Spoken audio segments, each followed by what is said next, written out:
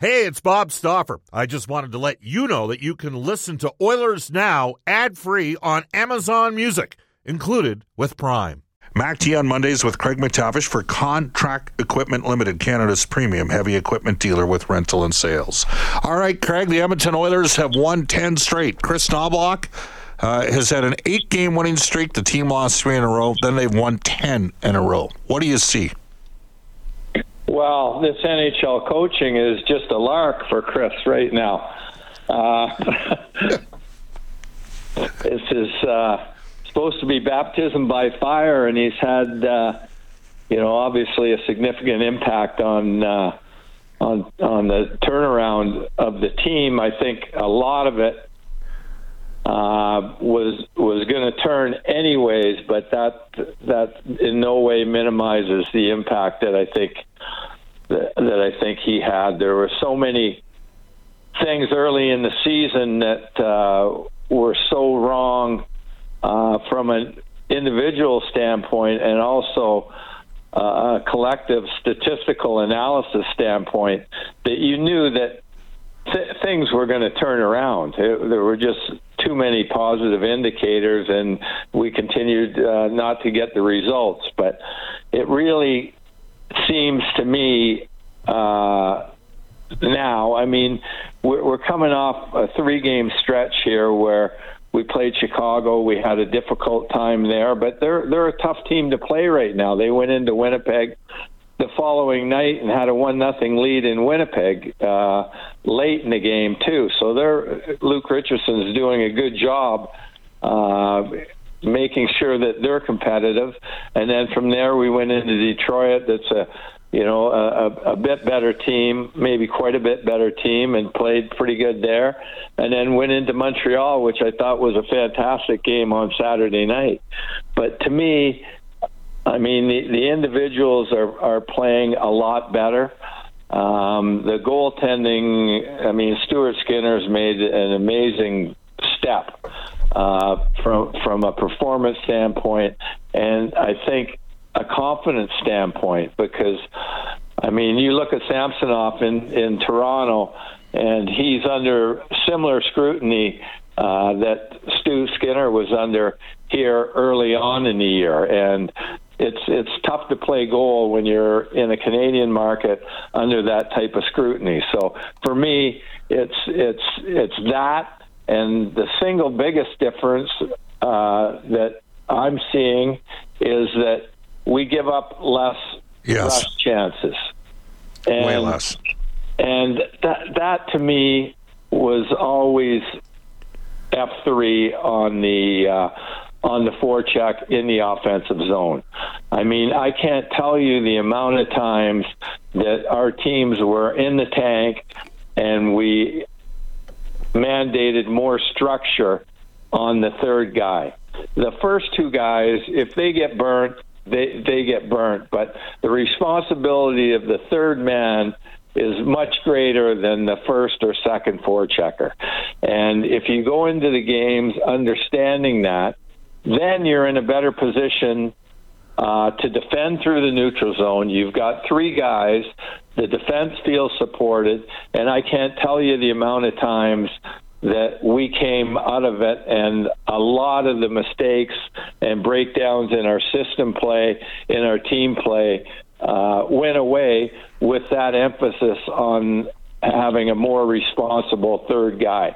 Because then you can stand up in the neutral zone, you get more transition opportunities, you have the defense is less inclined to back off our defensive blue line, so you don't get the depth of entry that is so critical to creating offense. And, I mean, the rush chances have really gone away. And a lot of it is led by your stars buying into those because you have to give yourself up slightly offensively with that mindset. And when your stars do that, Connor, I mean, he can get burned a bit more because he's got the legs that he can recover quicker. I mean, but those guys are all coming back hard. And I think more so than any other team that I've seen here in the recent history, they've found a template that they can get to, and it's a winning template. Craig, here are the numbers on this 10-game winning streak. So obviously they got the best points percentage in the league. Goals for, partially because of the road trip, they've actually dropped to fourth in goals for at 3.9, but Colorado and Dallas are averaging 4 goals per game during the same time frame. So they're right there. Here's the big one for me. Goals against, okay? They're third in goals against. Power play, and this is where it gets really interesting. I mentioned that they're fourth in goals for. Their power play over the course of this 10-game winning streak is only 21st. There's no way it's going to continue just to be 21st. Their penalty killing. Their penalty killing under Knobloch is third during the 20-6 coaching run for him since he started. And on this 10-0 run, they're third in penalty killing. And then shots for, they're third. And shots against, in terms of giving up, they're in the top 6 there too. So the numbers speak for themselves. Like, they've got great numbers, and I mean, the best numbers they actually have are actually 18-3 over the last 21 games. They're like top 4 in everything during that 20, because they've won some lower scoring games here. And I think that's one of the things that's happened, MacT, is when they went on that 8-game winning streak, they blew some teams out. They pumped some teams, right? They lit some teams up.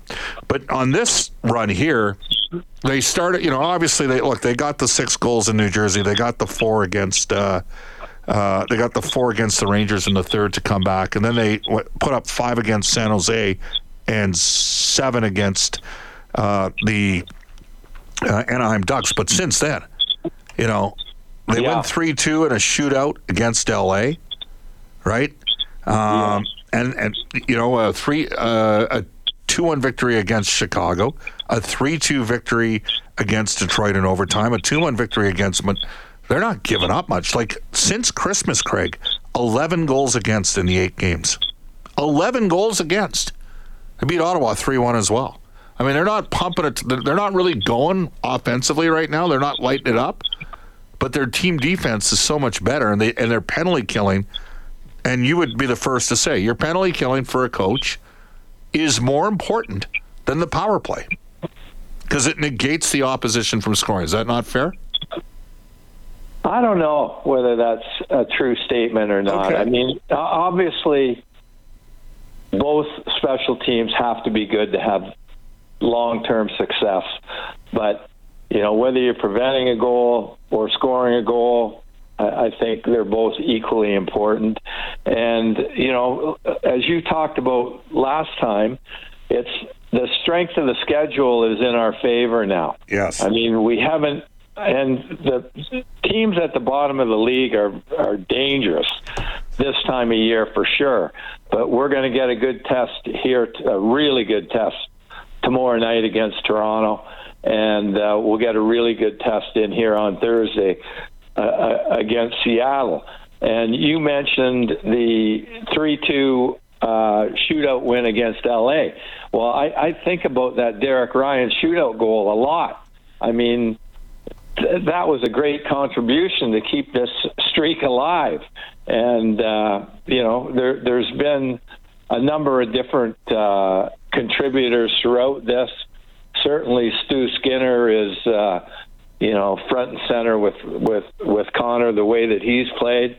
But I really thought that LA game was a big game to come back in after getting blown out. Could have been blown out in the first period, but got out of that down 2-0, and then for Derek Ryan to get that goal, that really had to have a big emotional jump for the team in that dressing room after the game.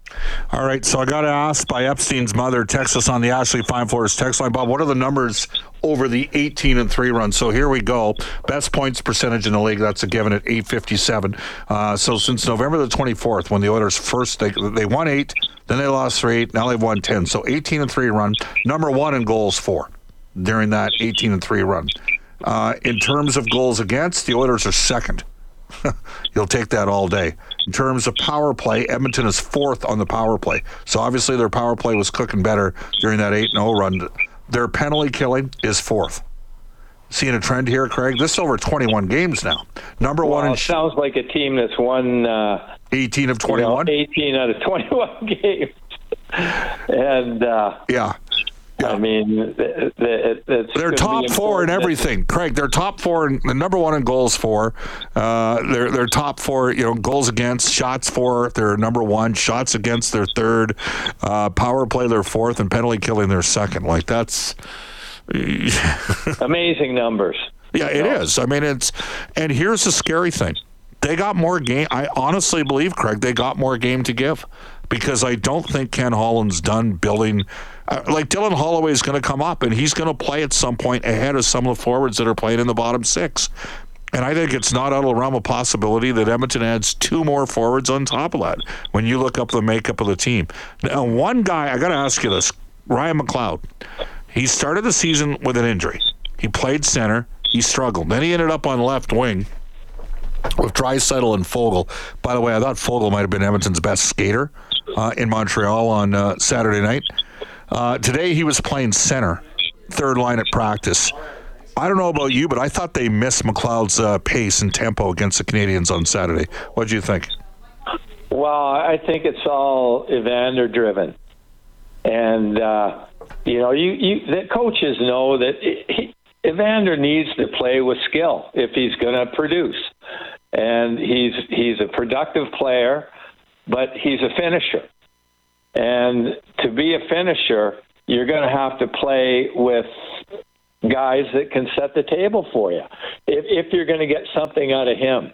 And, I mean, the McLeod, Draisaitl, Foegele line was doing pretty well there for a while. I mean, I never thought that was going to that was sustainable over a long period of time, and eventually Evander's going to have to bide his time at that point and wait for another opportunity. But I mean, we're definitely going to need Evander in the playoffs because he can produce there, and he penetrates tough areas, and he does a lot of things that you and I both like to see. But when you're playing him, he's a little greasy, isn't he? And he's prepared to. He got to cross the line a little bit and get a little bit nasty. This isn't the United Colors of Benetton where we're singing Kumbaya together. And so come playoff time, we're playing for keeps, and it gets nasty. And we saw how effective Kane was at 100% against Calgary in the playoffs 2 years ago. Yeah, and sure, let that line run its course, and maybe it has. But we need Evander back in there, and you got to be a bit mindful of his spirit. Yes, it's he's got to take a back seat for a little while, and try and have a good supportive attitude, because that's critical. And when the coaches see that and his teammates see that, I mean, they're going to be appreciative of that and wanting to help him when he gets back in a position where he can produce. But I think this lineup change, and whatever happens tomorrow, I don't know. Maybe they're testing McLeod out, but Evander's got to play with talent if he's going to be expected to produce. Craig, you were with St. Louis last year, and we talked a lot privately, you and me, about a couple of the guys, and they ended up getting moved in the same trade to the Maple Leafs when you guys moved O'Reilly and Achari there. I want to ask you about a guy that you would have seen 4 times last season. When I'm looking at the makeup of the Edmonton Oilers, the price point, and a guy who might, and he's had a good year this year. There's no question he's had a good year. What are your thoughts on Colton Sissons as a third-line center, a right shot for Edmonton? Yeah, he's a big, heavy guy. I think there are guys that intellectually are more suited to that job. He's more of a search and destroy guy in my mind and my impression of him than a strong, cerebral, shutdown Ryan O'Reilly type of guy. I mean, I know you're not comparing the two, but I think he would help. But are there better fits out there? I mean, Kenny would be able to tell us that. So the last 2 full seasons, 188 and 164 hits. This year he's got 12 goals already for Nashville in 43 games. He's about a $2.8 million cap hit. He's got some term left. Right now, Nashville's in it. I don't know if they're going to stay in it. And when I look at a guy who I mean, he's career 54% in the face-off circle as the right shot, so he wins draws, 53.5%. Good friends with Ekholm. The Oilers in Nashville have made trades. I wonder do you need a right wing that can trade pucks, as an example, with Draisaitl and Kane? Who knows? Maybe you can play Fogle there. Maybe you can play McLeod there. Or are you better off getting a third line physical right shot center that has some dimension and can chip in third line numbers offensively for you, that's bigger bodied than the guys that you have here right now? Like, Derek Ryan in a perfect world is playing fourth line right wing. That's not discounting the possibility of where Dylan Holloway fits in, because I think Dylan Holloway's got a chance to really help out the Oilers. In fact, I think Dylan Holloway will be in the lineup, MacT, Saturday night against the Calgary Flames. Okay, well, I would endorse that. And I would also say that I don't think the bottom six has contributed at all in the last 4 or 5 games offensively. Right. I mean, they're going to say, okay, we're not getting the opportunity to contribute, but at some point you need, and I don't consider Evander a bottom six guy. I know he got an big assist last game in Montreal for us, but I think there's ultimately you're going to come up against teams that are deep enough that they're going to get offense from their third and fourth lines. Their top 2 lines probably are not going to produce at the level that the Oilers' top 2 lines are going to produce. So if we can close that gap on the bottom 6, I mean, and you make an interesting point. What is what's more important? I mean, I think we need a third line shutdown guy. But how good would Patty Kane look on the right side with on the second line? Leon and Evander Kane, and he's played great since he came back. Got hurt last night against Homer. Did he? Yeah, he got a piece of him, got knocked out of the game. Yeah, he had 16 points in 18 games, MacT, since coming back. So, I don't know. I mean, I look at fits for Edmonton, and Ekholm, somebody did their homework on Ekholm. I mean, the guy moved here. He stayed here in the off season. He's endorsed and embraced being an Edmontonian. And there's a lot of nights he's Edmonton's best defenseman. Best all-around defenseman, as well as Darnell's played, and as well as Evan Bouchard is growing. As Ekholm, and let's face it, Craig, as Connor McDavid, Matthias Ekholm, and Ryan McLeod got healthy, so did the Edmonton Oilers. Yeah. Right. Yeah. But I know this: they're adding on top of Holloway. I believe the organization will add 2. Let me ask you 2 forwards. Do they need to test drive Raphael Lavoie between now and the trade deadline? Do they need to? Because I have, just based on the cap and how you allocate money, I've got Holloway for sure this season, and then also Broberg and Lavoie on the team next year. I got them on the team. The Oilers, they're all big. They're all bigger guys. Lavoie's adding some bite to his game. Would it make sense? Would it be prudent of the Oilers to give some games here to Lavoie to see whether or not he's the answer as a potential fourth-line left wing? What do you think? I don't see it right now with him. I think he's a ways away from what I've seen in limited viewings. But I think I would have a hard time believing that Oiler management feels like he's going to be a contributor or capable of being a positive impact in that bottom six as we approach the playoffs. I think it's a real long shot. All right. I mean, if they go out and get a second line right wing, then you're dropping McLeod, Fogle. You could reunite them theoretically with Derek Ryan. You could have Janmark on the fourth line, he's a real NHL player.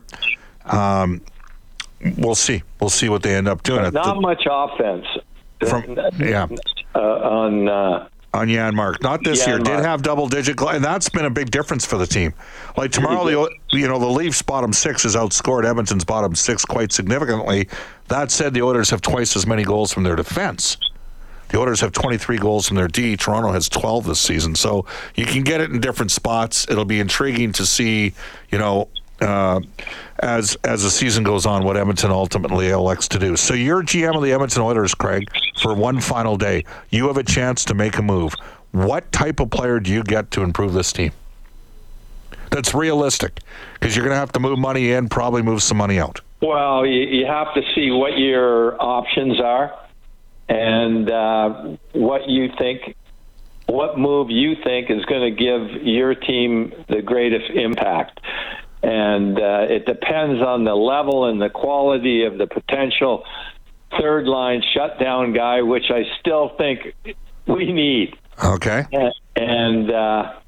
But if you have a chance to get a stud that's going to be be able to play with Leon and Evander, then that factors into it for sure. That what's going to give you if it's Sissons or Patty Kane. I mean, I would say let's go with the right winger in a hurry. 100%, because they're about the same money, right? 2.75 prorated versus 2.8. Yeah, that guy. I mean, he's a difference maker. Craig Nick. And Derek Ryan.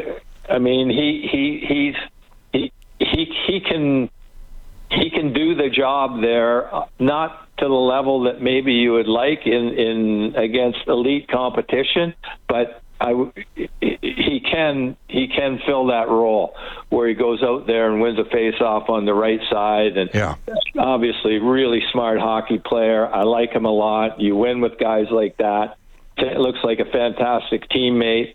So I've got lots of time for him. Do I wish he was in a bigger body? Yeah. But, those are the decisions that Oiler management are going to thankfully have to make now. And, kudos for them for being so patient to this point, because ultimately we'll be a better hockey club because of it. Craig, next Monday is pitcher night.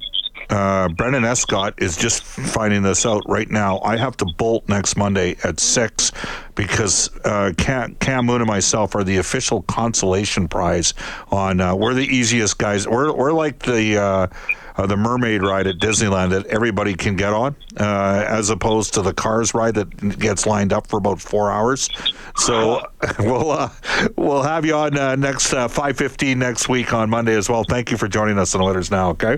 Okay, Stoff, always a pleasure. Thanks. You bet. That is Craig MacTavish, MacT on Mondays for Contract Equipment Limited, Canada's premium heavy equipment dealer with rental and sales. He's also our Oilers Now headliner today for Wilhauk Beef Jerky. It's the best you've ever tasted. Search for Wilhauk, Wilhauk today. Travis and Trent Wilhauk. The Oilers Injury Report brought to you all season long by James H. Brown Injury Lawyers. When accidents happen, go to jameshbrown.com.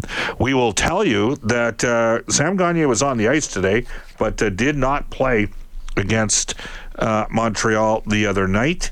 The Leafs have got a couple guys on LTIR, including Jake Muzzin is on LTIR for Toronto. So too is right shot defense John Klingberg is on LTIR, and Matt Murray. So they got 3 guys on LTI right now. Ryan Reeves is not available either. We'll head off to a global news weather traffic update. Kellen, who do we got? Well, we got Zach on news. All right, Zach Ferguson up next with a global news weather traffic update. Back with Frank Cervelli for the horses and horse racing Alberta.